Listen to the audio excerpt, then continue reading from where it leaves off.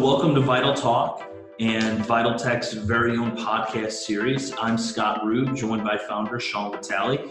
He is the expert. I am the novice. Our topic today will be how to best migrate to the cloud. Now, this can obviously be very beneficial for businesses and personal, but obviously we are always trying to help businesses, small and medium-sized businesses in the Chicagoland area, and up beyond that to see how we can make all of your business efficiencies better through what's technologically possible. So, Sean, let's start by the types of migration.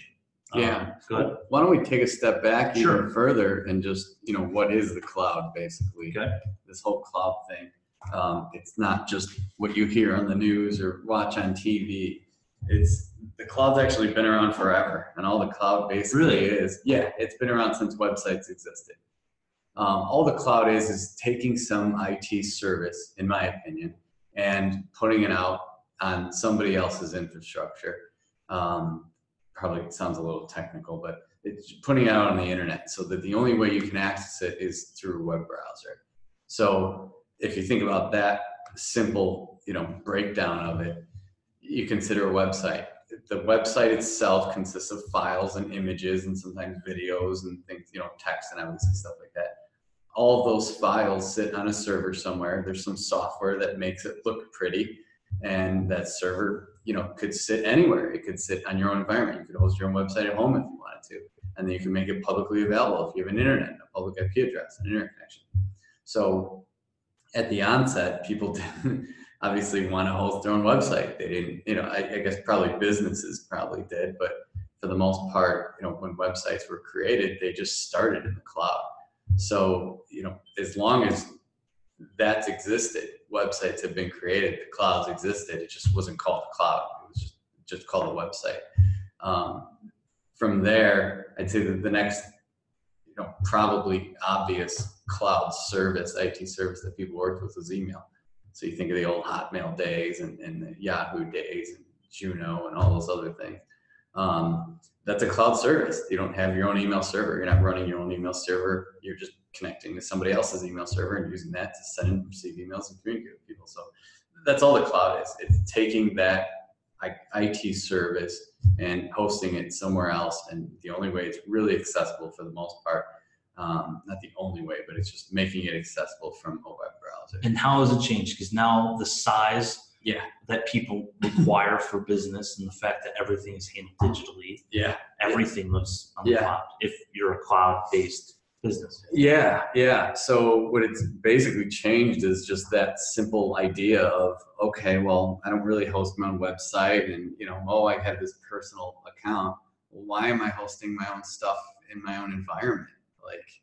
You need servers. Servers are expensive. They can be, as cheap as $10,000. You can spend $100,000 on a server if you want to. And there's multiple different kinds of server environments, hyper-converged infrastructure, virtualization, go down a whole path there, all this complex, all the complexities of having a server environment.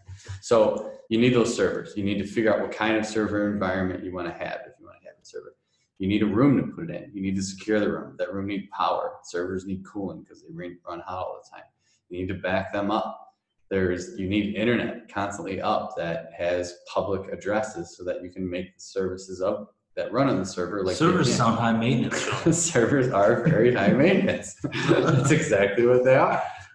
That's why we have a business today, Vital Tech. We manage and maintain servers for small businesses that have their own. We can get into our services, another time. But that's how it's changed. Basically, is you have all these servers, and it's okay. What if I don't want to have servers anymore? What if I just want this stuff available out on the internet every day, and I don't want to have to worry about, well, if I'm running out of space on my email server because John Doe has a huge mailbox and Jane Doe also has a huge mailbox, and now I need to buy a new server. Can I add more storage to my server? Does the software I'm running, Exchange, support that large of storage? All these questions. You don't have to worry about any of the power, the cooling, the scalability of it. You just sign up, take that server, migrate it to the cloud, an email server in that example, is it Office 365? And guess what? You need more storage, you just click a button, you buy archiving. You want another user, you click a button, you create a new user. You have to configure it and set it up properly, obviously. But yeah, that's how it's changed. It's getting rid of that local environment. And those who drag their heels, the reluctance is what? There's good question. There's security, right? So your server is in your room. You totally control everything and all the security aspects of it. You can put it in a box, and you can put each server in their own little box with a locking key if you want to. You know who has access to that server. It's in your own domain of your business. It's in your own office space. So there's physical access, and then you can hire people that have access to that server.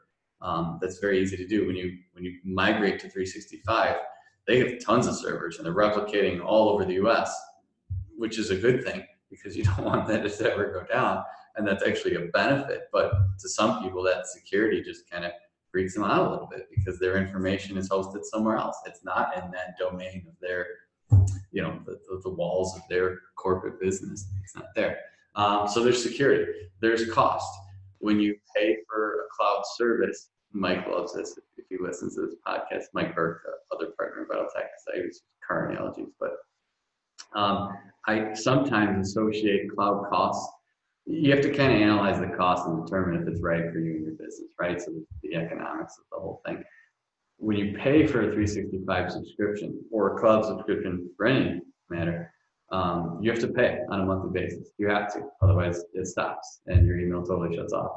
However, if you own your own email server, you buy the email server, you buy the software, you buy the licenses for the users. As long as you have an internet connection and solid infrastructure running it, it's there, it's running. You've already paid for it. You can. I use the car scenario like leasing versus buying a car. If you like leasing a car, every 3 years you get a brand new car, it breaks, you bring it in, no big deal, all that stuff's covered. You rarely have to deal with the headaches of it. That's the cloud solution. You're kind of offloading a lot of that, but you're paying for it. You're paying, and I'm not saying that means it's necessarily more expensive over time. You have to kind of run the calculations yourself as a business. Because servers should be replaced 3 to 5 years. But just like a car, how often should a car be replaced? That's debatable, but you can extend it if your financial circumstances change. You can extend the life of that car a little bit longer. You can do the same thing with the server. You can hold on to an email server for 7 years and just, whatever that cost is divided by 7, that's your yearly cost. A couple questions. What's the lifespan of a server? We recommend 3 to 3 years is aggressive. 5 years we recommend replacing servers. 7 we start to get really nervous. Why? Just because it's just like a car. There's moving mechanical parts in there, and those parts need to be maintained. They need to be replaced. As cars get older and as servers get older, those mechanical parts are more likely to break. There's also the software aspects of this, running updates on the operating system, and software aspects of the, running your own Exchange server. If we kind of continue along that example, Exchange is an email server. So yeah, that's how it's changed, and that's why people are kind of, I think, apprehensive to moving. There's that unknown aspect too. Sure. Right? Like, I think those that don't know enough, technically, they just, okay, so it's just going somewhere that isn't concrete. Poof, could it just disappear? Yeah, and it can, right?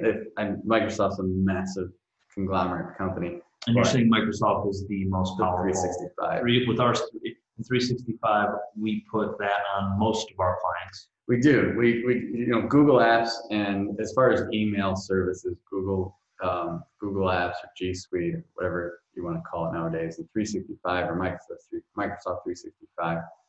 Those are probably two most common out there. Those are the two most common out there. We mostly work with 365 just because, my opinion is, Microsoft got in the game early. Everyone started using Microsoft Outlook, and they just don't want to change the interface of Microsoft Outlook. But there's a lot of companies, especially ones that focus on Mac computers, that just go right to Google because they don't use Microsoft Office or Outlook, or they're interested in using Outlook. You said the pricing previously for a server could range from $10,000 to $100,000. What's the cost then comparable for a cloud? Yeah, so it's just per user, and there's different licenses. And with 365, that's where you really need to kind of consult somebody and understand what options are out there, because 365 isn't just email. It's user security, it's mobile device security. You know, if you have any kind of regulations like HIPAA or SEC, you can buy other certain services within 365 to help facilitate the security of those things. There's even more than that. We use staffing, so we use that to schedule our on-call shifts. We use it to schedule, you know, who's on the help desk and what days, to schedule site visits, all that stuff.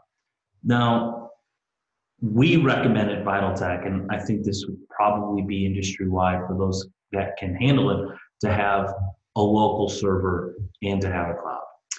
We recommend, it's sort of changing, right? Okay. It depends on so the benefit of having a local server is we're talking Active Directory, and that's user account security. So you have a username, SRoot, and we have a local Active Directory server, which we're actually trying to get out of the office, to be honest with you. We just have a SharePoint with content basically on a SharePoint server that we need to go away from. But anyways, you have a local username and password to that server, and that function of username and passwords in the Microsoft world we call Active Directory. And the local Active Directory environments have more functionality than I kind of be careful, than some of the basically out of the box 365 Active Directory environment. We're talking in 365 is Azure AD. However, you can spin up a virtual server in Azure and have them host that server. You still have to run updates, and you're responsible for the software and configuration of it yourself. But you can replicate the same exact security functions from, in that local server that we just referenced in the cloud there. But that's a good point of, do you need all those security functions? Do you even need that? Or is the out-of-the-box Azure security functions, maybe you just want to reset passwords and have them reset on a routine basis? Is that enough for you? Are there examples of where the cloud lets you down? Yeah, for sure. If they have an outage. Okay. If the 365 goes down, email stops. For everyone, or for they compartmentalize it. They're dealing with millions of exactly. Yeah. But if Microsoft's having issues and you have your own email server, as long as you have an internet connection, guess what? Your email's still working. And then you have access to the data too, so your internet could even break, and your mail isn't flowing, but you still have all that data right there. Everyone can go in the office, connect their Outlook, and see everything's in their Outlook. Think of a file server. Imagine if you didn't have your files syncing with your computers and you only access them from a website, right? Then you needed access to files. Well, if you're doing that and that cloud solution goes down, they're screwed. If your internet goes down or some solution goes down or whatever it is, and you have it in your local office, you can just go in the office, put up your computer, and you can access the shared file. So yeah, there's definitely scenarios there. The other kind of disadvantage, I would say, the parent one, if you will, is that sometimes I don't want to say sometimes, you always have to keep up with the cloud solution. So with 365, they upgrade their Exchange servers to the latest version, which is great because you don't have to pay somebody to upgrade it on your local environment. So that's part of what you're paying for on a monthly basis. Someone maintaining those servers and going through the process of software upgrades.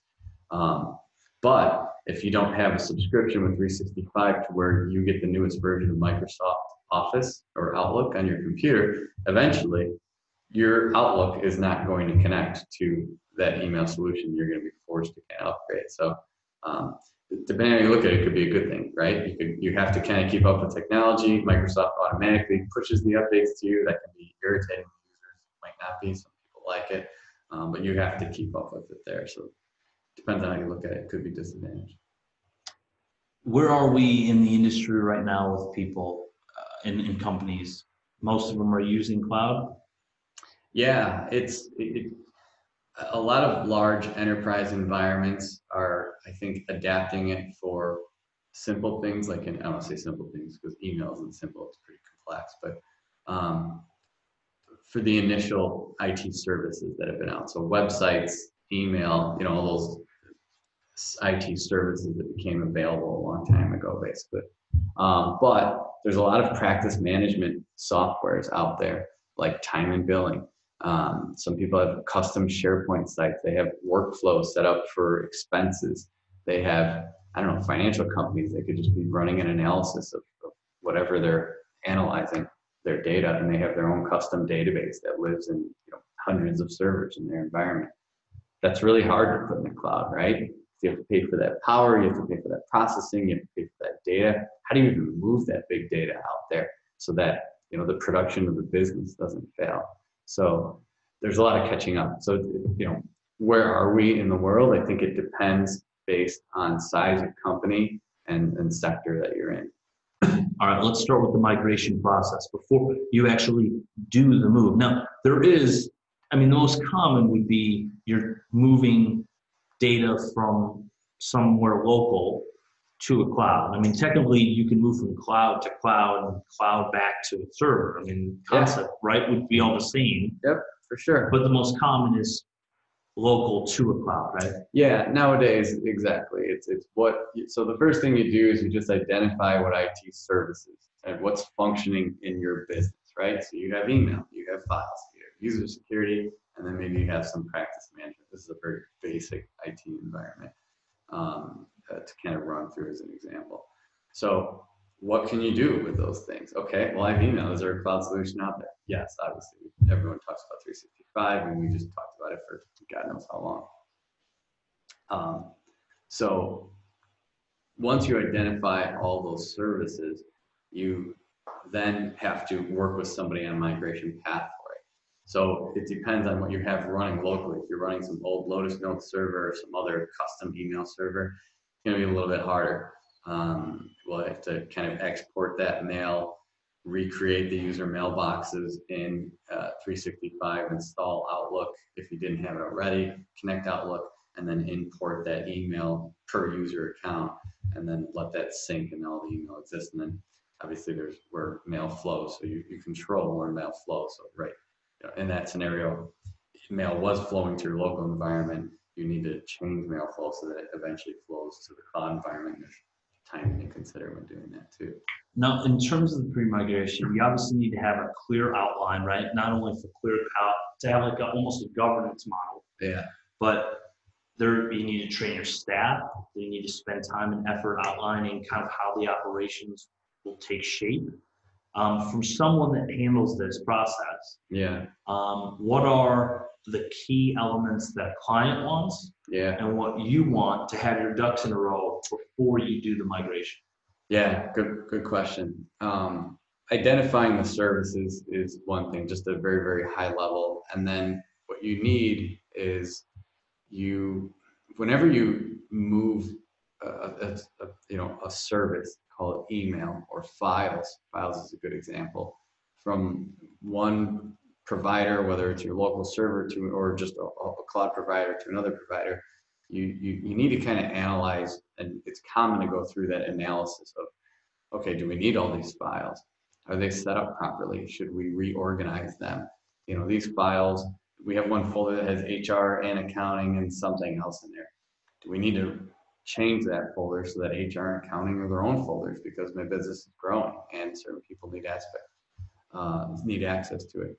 So once you're done with identifying everything, you basically just need to plan out how it's going to move, who it's going to affect. So just have an actual list. We just went through a migration, and it was really hard to get a list of the users, the employees. So HR, please just have a list of all your active employees, because as we go from office to office, right? So what we did was like 5 or so different offices. We had to go and touch every single computer, and you want to track that, and you want to make sure that everyone's moved over, and that their data is moved over from whatever solution to. This was a cloud to cloud solution, and if I don't have an accurate list of all the people in their office in Dallas, for example, how am I going to know if I got everybody moved over? And then what if I shut down the old solution and I realize, Bob over in Texas in Austin was kind of a remote office in Texas, remote from Dallas. Someone just forgot to tell me about him, and now his data's gone. It's on the old solution, and we got to call back the old provider. So yeah, identify, really analyze, and create a plan. And the analysis isn't just the planning; it's who it's affecting. And then you have to schedule. You have to communicate. You have to send out instructions to people. You want to test everything and anything that you could possibly test before you do it. So, if you're moving email, for example, just move email for a few mailboxes first. It sounds really simple. Everyone opens their Outlook and just sends and receives emails. But if you don't test that, you might forget about an add-in. We have a law firm client that syncs their docketing system, which is, so they have like court appointments and filings due. That's what the docketing system for a law firm is. The system syncs with the local email server. And that's pretty important, obviously, for something to be filed or a court appearance. Obviously, if that's missed, that's a pretty big deal, right? Detrimental to business. So if I just move their mailbox to 365 and those things aren't syncing with 365 that were previously syncing with the local email server, something's going to miss, and that's not good. So it's a lot of planning, it's a lot of conversations, it's a lot of ad hoc conversations, it's status conversations, and then it's testing so that we can make sure nothing was missed. Because eventually it's automated, right? Yeah, eventually you have to change. So for that scenario, we actually had to set up that docketing system. We had to set up a second sync so that the docketing was syncing with local and it was syncing with 365. And we had to work with that third-party vendor. So that's another thing. If there's third-party vendors involved with the cloud migration, we need their contact info. We need to have a good relationship with them. We need to make sure that it supports the cloud. What if that docketing system didn't have any way to sync with 365? We need to upgrade or change it first. You can't move in 365. So yeah, it's a science. There's a lot of moving parts. There's a lot of variables, and the variables, each variable affects another variable, in some way, and you just want to make sure it's positive. When you have a client that says we want to migrate, yep, what are the biggest points of emphasis that they care about? And what are you trying to relay to them to make them feel good about this process? So trust is a big thing, right? Just do you trust us, and are we going to move the data correctly? Are we going to lose any of the data and things like that? So we analyze the data from a file size perspective and number of files, and then when we make a copy of that over in the new solution, we double check those to make sure those numbers sync. So we explain that to them, and that kind of starts to build some trust. But for the most part, they care about downtime. When's it going to hit somebody? They care about how long is it going to take. How long does it take? Depends on the size of the environment. Yeah. Right. Yeah. If I'm just moving, 12 people at VitalTech, then I could, do that in a month or less. Actually, with us, it depends on the users too. Everyone at VitalTech, I can say reconfigure your Outlook to connect to 365, plan for this, and do this. I can just type up an email and list out all the things they need to do. I don't have to do any training because we're all technical, right? And I can just make the cut and let it go. So I could probably do that, and there's the data syncing where we want to sync our local email with the new email. So however long that takes, call that a few weeks. But yeah, it can be done very quickly. And is that okay? Most people are fine and understandable that it's going to take months or weeks? Some are. I mean, we've had some of these that go on for 6 months, and it's not related to us dragging our feet. There's a lot of factors. It could be other projects kind of sneaking in and become a higher priority temporarily, and then you can kind of get back to the project there. But sometimes it's just the mailbox is going to be disconnected. So that last part of the phase is like an hour or so, even less, where the mailbox gets disconnected and mail's still flowing, it's still being retrieved by 365, but Outlook won't connect, and it's just because it's doing the finalization process, part of the process. And just coordinating that with somebody. Sometimes there's users that have large mailboxes that are just so large that we have to archive their mail first before it can go to 365. We have some clients that just have their mailboxes are just so big.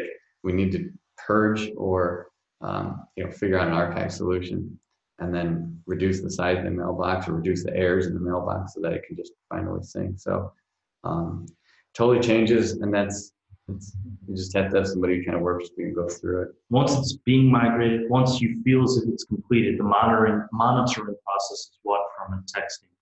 Yeah, so it's Microsoft in 365. It's great. There's a bunch of free tools in 365. There's a lot of paid tools as well. For the most part, you only use the paid tools if there's a custom situation or a custom third-party app that's involved. Otherwise, in our opinion, we can just use the free tools that come with it. But the monitoring process is pretty good. You can it's a couple stages, but you can just check basically within 365 where we're at with the stages, and then it allows you to kind of coordinate. And there's different ways to do it. You can just cut them over completely. You can do an initial sync, which I would like to do. So if you have a mailbox, it's going to sync the mailbox, just kind of do that initial sync, and then we'll choose when we want to finalize it. So Scott, when is it cool to disconnect your mailbox? Maybe it's the middle of the night. Great.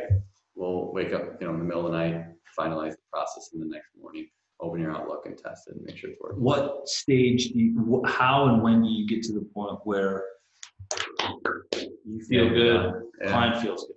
Yeah. It's once, so in different scenarios, obviously with files, it's you copy everything, you set everyone up so that they're accessing the files in the new way, and then you run a comparison during that. Okay, does the file that I used to have, same number, similar size, same number, similar size on in the cloud and on the local environment.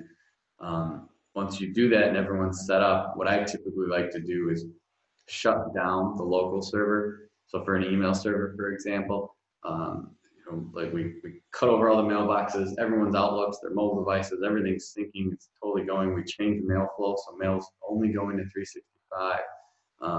Nothing's hitting that email server at all. I just shut it down for, call it a month. It depends on big environments. Sometimes it's quicker. And just let it sit there sort of dormant in the background doing nothing, just to make sure that nothing's happening. And at that point, you give it that time, you work with the customer and make sure they're comfortable with it. You look at it, you go through a decommissioning process of the old server. So are there files that exist that we didn't move or didn't want? Okay, where do we want to store those? Do we need this old mailbox? Let's archive it. Let's just put it, actually archive it, let it sit somewhere. And then you remove that server from the environment software-wise. Any parting shots? We covered a lot. We did. We totally covered a lot. Once the data is in the cloud, you're not just done with it. So with 365, for example, you kind of talked a little bit on this on the security podcast and webinar that we did, but you still need to back it up. You still need to analyze the data. So just like with a local server, you might run out of storage requirements, and yeah, the scalability is great. 365, you can have 1 million users, but you still need to maintain those users. You can't just, you don't want to pay for 1 million subscriptions if you're only using, half of that. The users are active, so you still need to look at the number of mailboxes and analyze maybe the size of the mailboxes and make sure that nothing's getting too big, because there are limitations in 365. That's another disadvantage. If you think about it, you're at their limitations now. So whereas, before with your local environment, you set your limitations based on however much money you want to spend in a local environment. Whatever Microsoft sets your limitations to, that's just what it is. And there's other cloud solutions that can help with that. So for example, if you have too large of a mailbox, you can use their archiving solution, or you can use another cloud archiving solution, kind of help with that. But you need to still look at it and maintain the solution, basically. You need to back it up. You need to secure it. Just because it's the backup thing kind of gets us all the time. People are like, well, it's in the cloud. Why do I need to back it up? They have redundancy, they have servers, it's all over. I'm not going to lose it. You're right. You probably won't. There's a very, very high chance, very, very low risk of actually losing data in 365 because of Microsoft servers failing, or there's an issue there. However, you could still delete data. You could delete a whole email folder that's incredibly important and you don't notice for a week later. Well, they don't back it up for you. They don't have retention and store copies of that stuff forever. So you might want to back it up. You could also click on a link, from the security side and give out your credentials because you think you're just resetting your password to some official email. And then they'll encrypt your mailbox. A hacker will literally log in, encrypt your mailbox in 365, and you'll have to pay Bitcoin just to get the mailbox. No one wants to go down that path. Right. So you still have to maintain the data and secure it just like you would when it's in a local environment. You're not just gone. Sean, thanks for your help. Yeah. And your insight. This has been Vital Talk. Be sure, as you probably encountered on your path to listening to this podcast, you can check out all of our blogs, podcasts, webinar videos at vitaltechsolutions.com. If you are in the Chicagoland area and you are curious of improving your IT service, you always can reach out to us. We are here to help. Sean, thanks. Yep, take care.